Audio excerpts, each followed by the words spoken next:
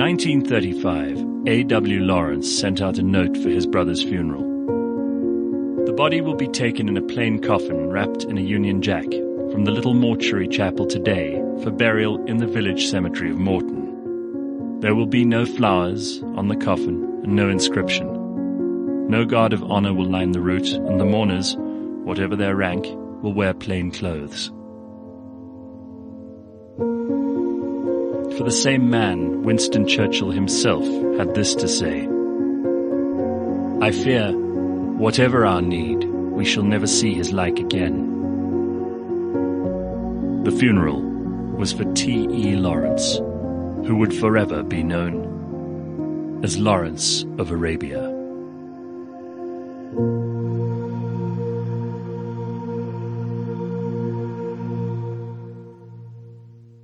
Blind History. We're into season 4, and I don't even know how many episodes, but I've gone down the rabbit hole on so many of these, and this person today is one of those people I knew absolutely nothing about except the movie. And now I find myself reading stories about Central Asia and about Arabia that I never thought I'd be interested in. His name is T.E. Lawrence. He is better known as Lawrence of Arabia. And thanks to Anthony Mederer, my co-host, who is also the MD of Taylor Blinds and Shutters, who are proudly the people who bring you these fantastic history podcasts, if we do say so ourselves. Anthony told me we've got to do an episode on this guy. So it's thanks to you that I'm interested in what his life meant and what his relevance is in the modern era, but also these incredible romantic stories of what happened in the Arabian desert, almost 100 years ago. It's quite something. It's extraordinary. So, Ant, what got you interested in Thomas Edward Lawrence?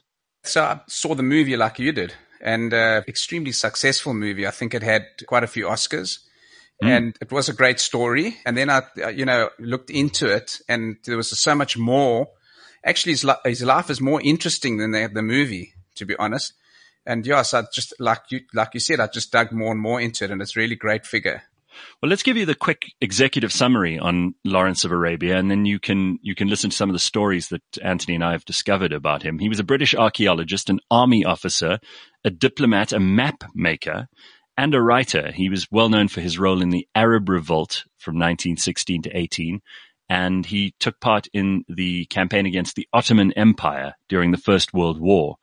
And really, this guy was quite an amazing human being. He was eventually called Lawrence of Arabia, famously, and featured in that 1962 film called Lawrence of Arabia with Peter O'Toole, based on his wartime activities. But he was actually born out of wedlock in 1888 to his mother, who was a governess who ran away with his father.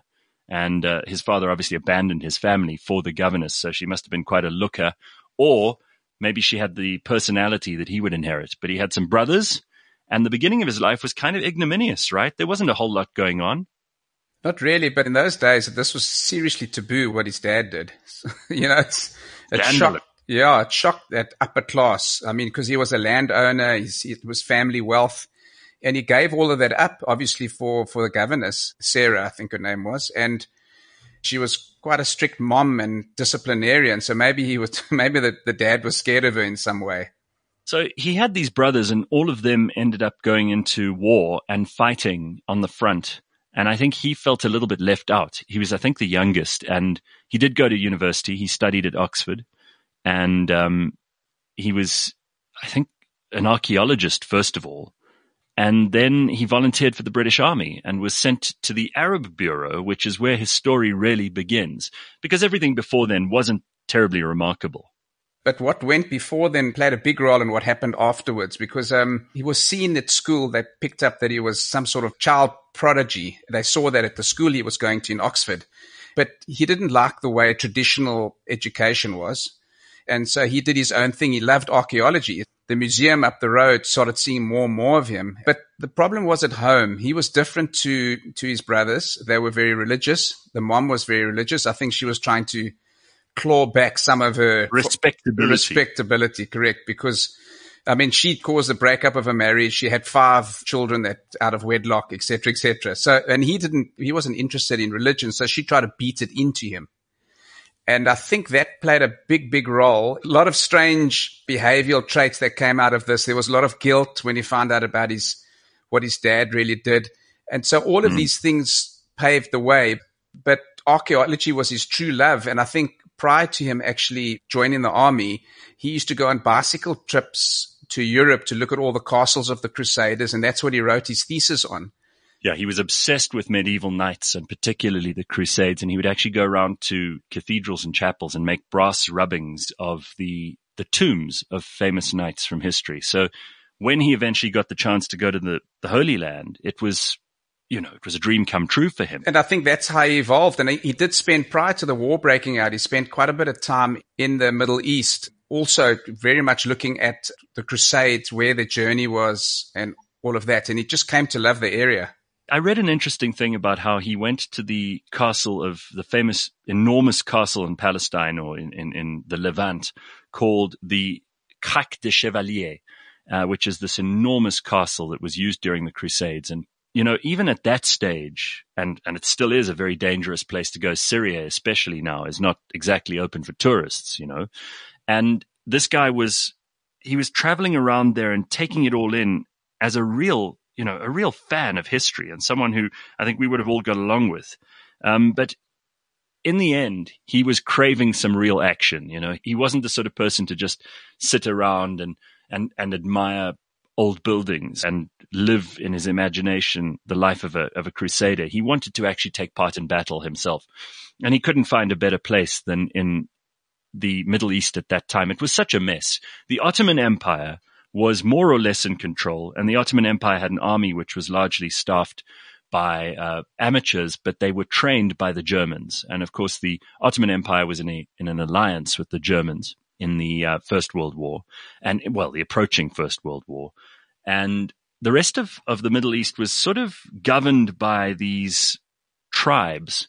The Arabs were very distinctly different from the Turks and from the Persians. And there were also a lot of sort of scattered Bedouin tribes which considered themselves to not belong to any nation at that stage. And Lawrence had this dream because he had enmeshed himself with the Arab people at that stage. He had this dream of helping them to achieve their independence. Unfortunately for him, it came at just the right time because as the First World War broke out, the Ottoman Turks declared a fatwa against a jihad, in fact, against the British. And this allowed him to undermine the Turkish Ottoman Empire by turning the Arabs against them and promising them some kind of freedom. That was the overall political story. But there are stories that go on underneath this, which are maybe more fascinating. The British wanted to stir the pot and create this revolt. And he really was instrumental in doing that. And he started getting to know the leaders of quite a small group. In the beginning, there wasn't a lot of Arabs that were against Turkish rule. There was a minority that were causing uprisings, but that grew and grew and grew as they gained success. But Gareth, very much guerrilla-style tactics. So blowing up railway tracks, but not blowing up all the tracks, just blowing up specific areas or blowing it up to the extent that it looked fine, but it would cause massive damage. Yeah, as you say, guerrilla tactics, but we might even call it terrorism if we were the Ottomans at the time. And there was one distinct line which ran from Istanbul right down as a spine into Arabia and through Medina, which is obviously the place where the Prophet Muhammad is buried.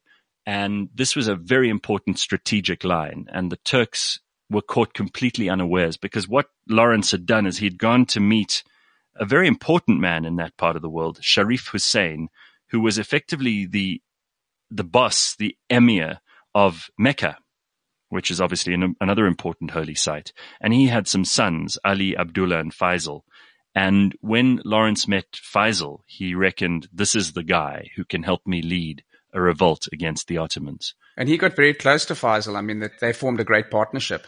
And Faisal was a very interesting man. I mean, in some ways he was that prototypical, stereotypical Arab prince who was, violent and temperamental and difficult to understand. But he was also a tremendously thoughtful man and was well read and understood instinctively military strategy. And I think that probably worked in Lawrence's favor because from then on, as you rightly point out, the two of them had an incredibly successful campaign.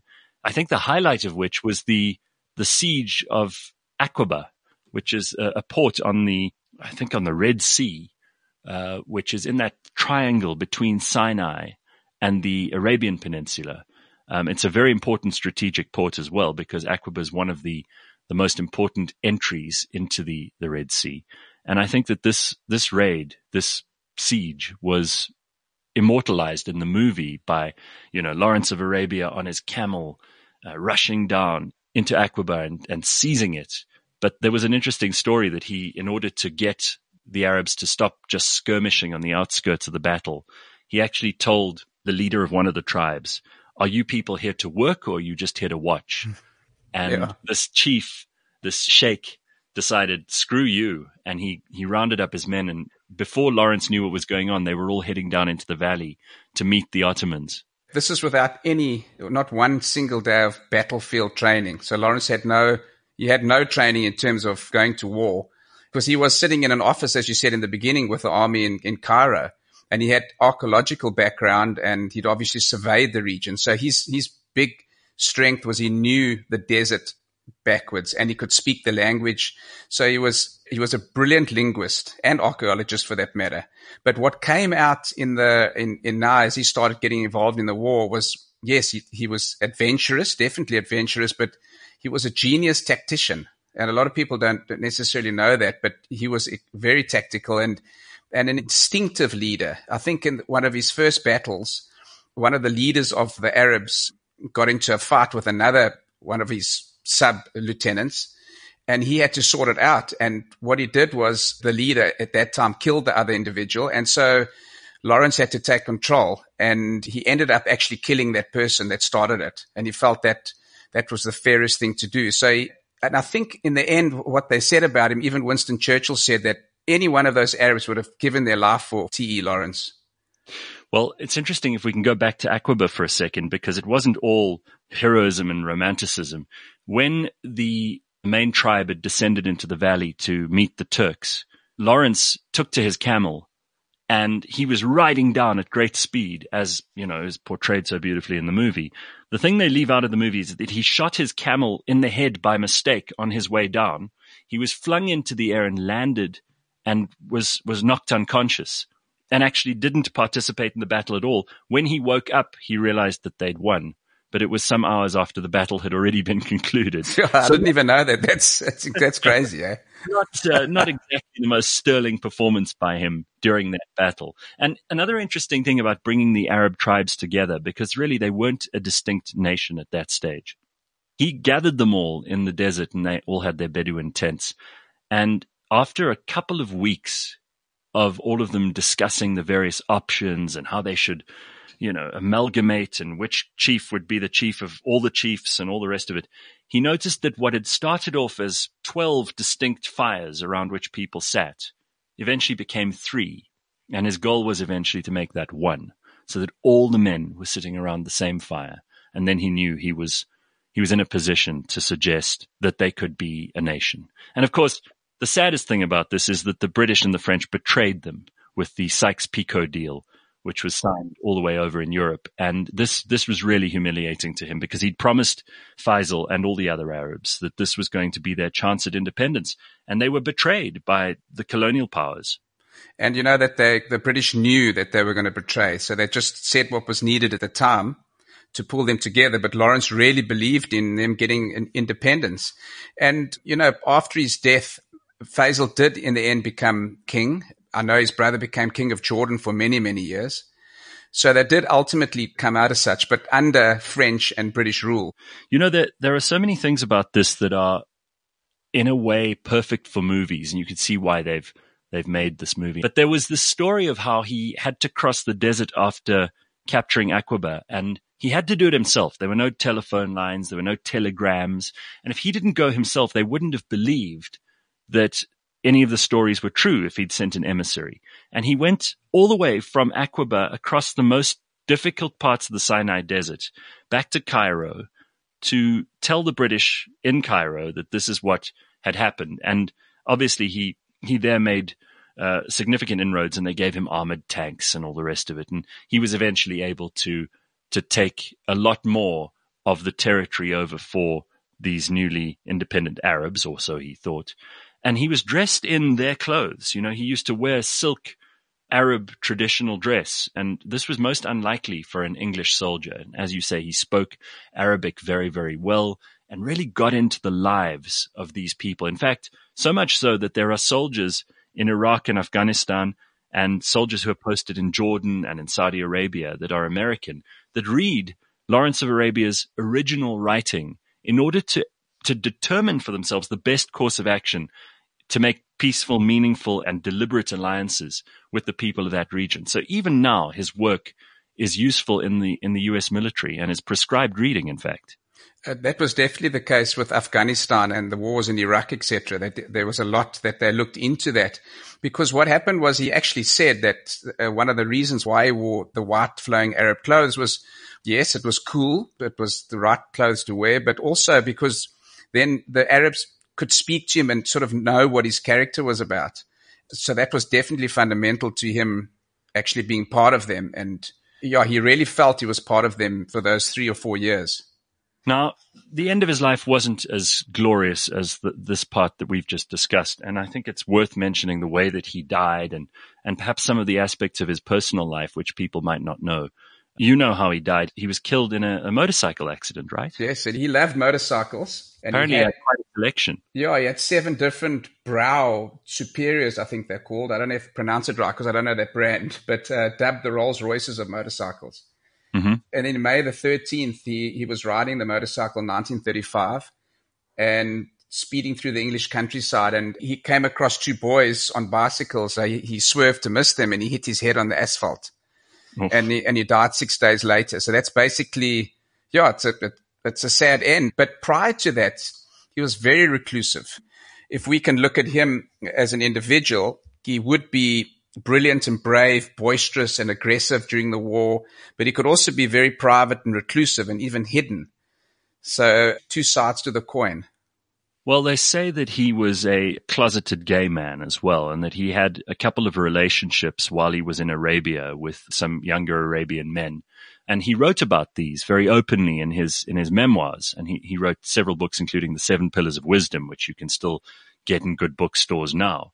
But this may have played a part. He was also never really the same. You know, once he'd got back to England after being Lawrence of Arabia, he tried to re-enlist a number of times under fake names, and he kept on being outed as Lawrence of Arabia. And somehow his fame worked against him.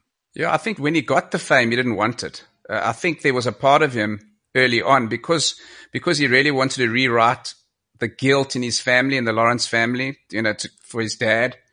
That I think he was driving himself for that, trying to take the pain of the guilt away. That drove him. But when the fame came just after the war, he ran away from it. I mean, a lot of statements you can see have said that I'm just an ordinary man. So he was running away from it at that stage. In the end, this was an incredible life, and a life which was surprising in that this man from England had an enormous say in the way that the borders of the Arab world are to this day decided.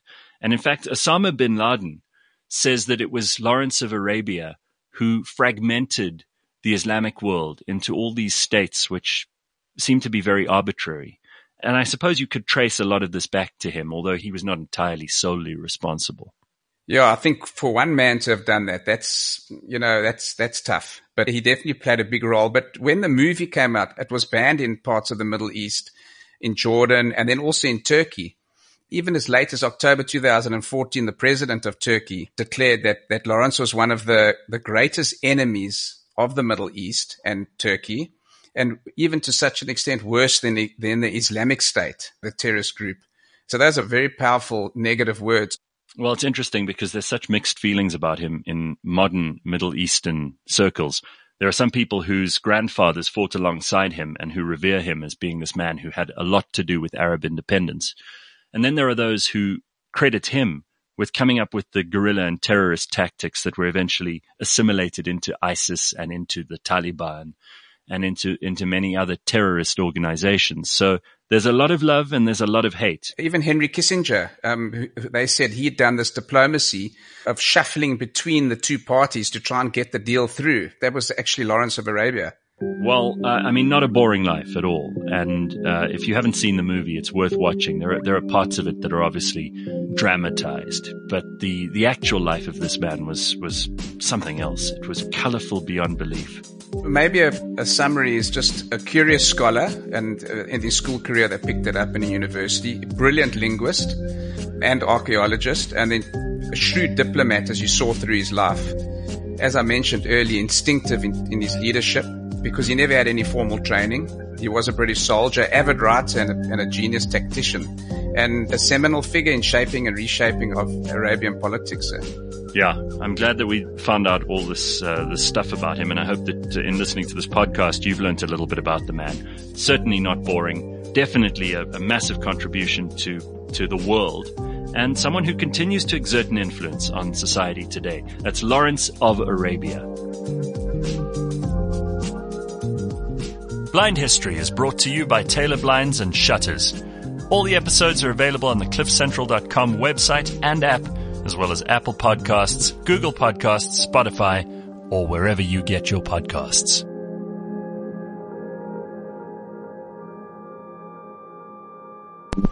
George V tried to knight him in 1918. It was the first time in 900 years of British monarchy that someone refused the knighthood, because he thought King George V was going to tell him how to solve the problem and give independence to the Arabs. And he just wanted to knight him. So he turned around and walked out, and the befuddled king apparently didn't know what to do.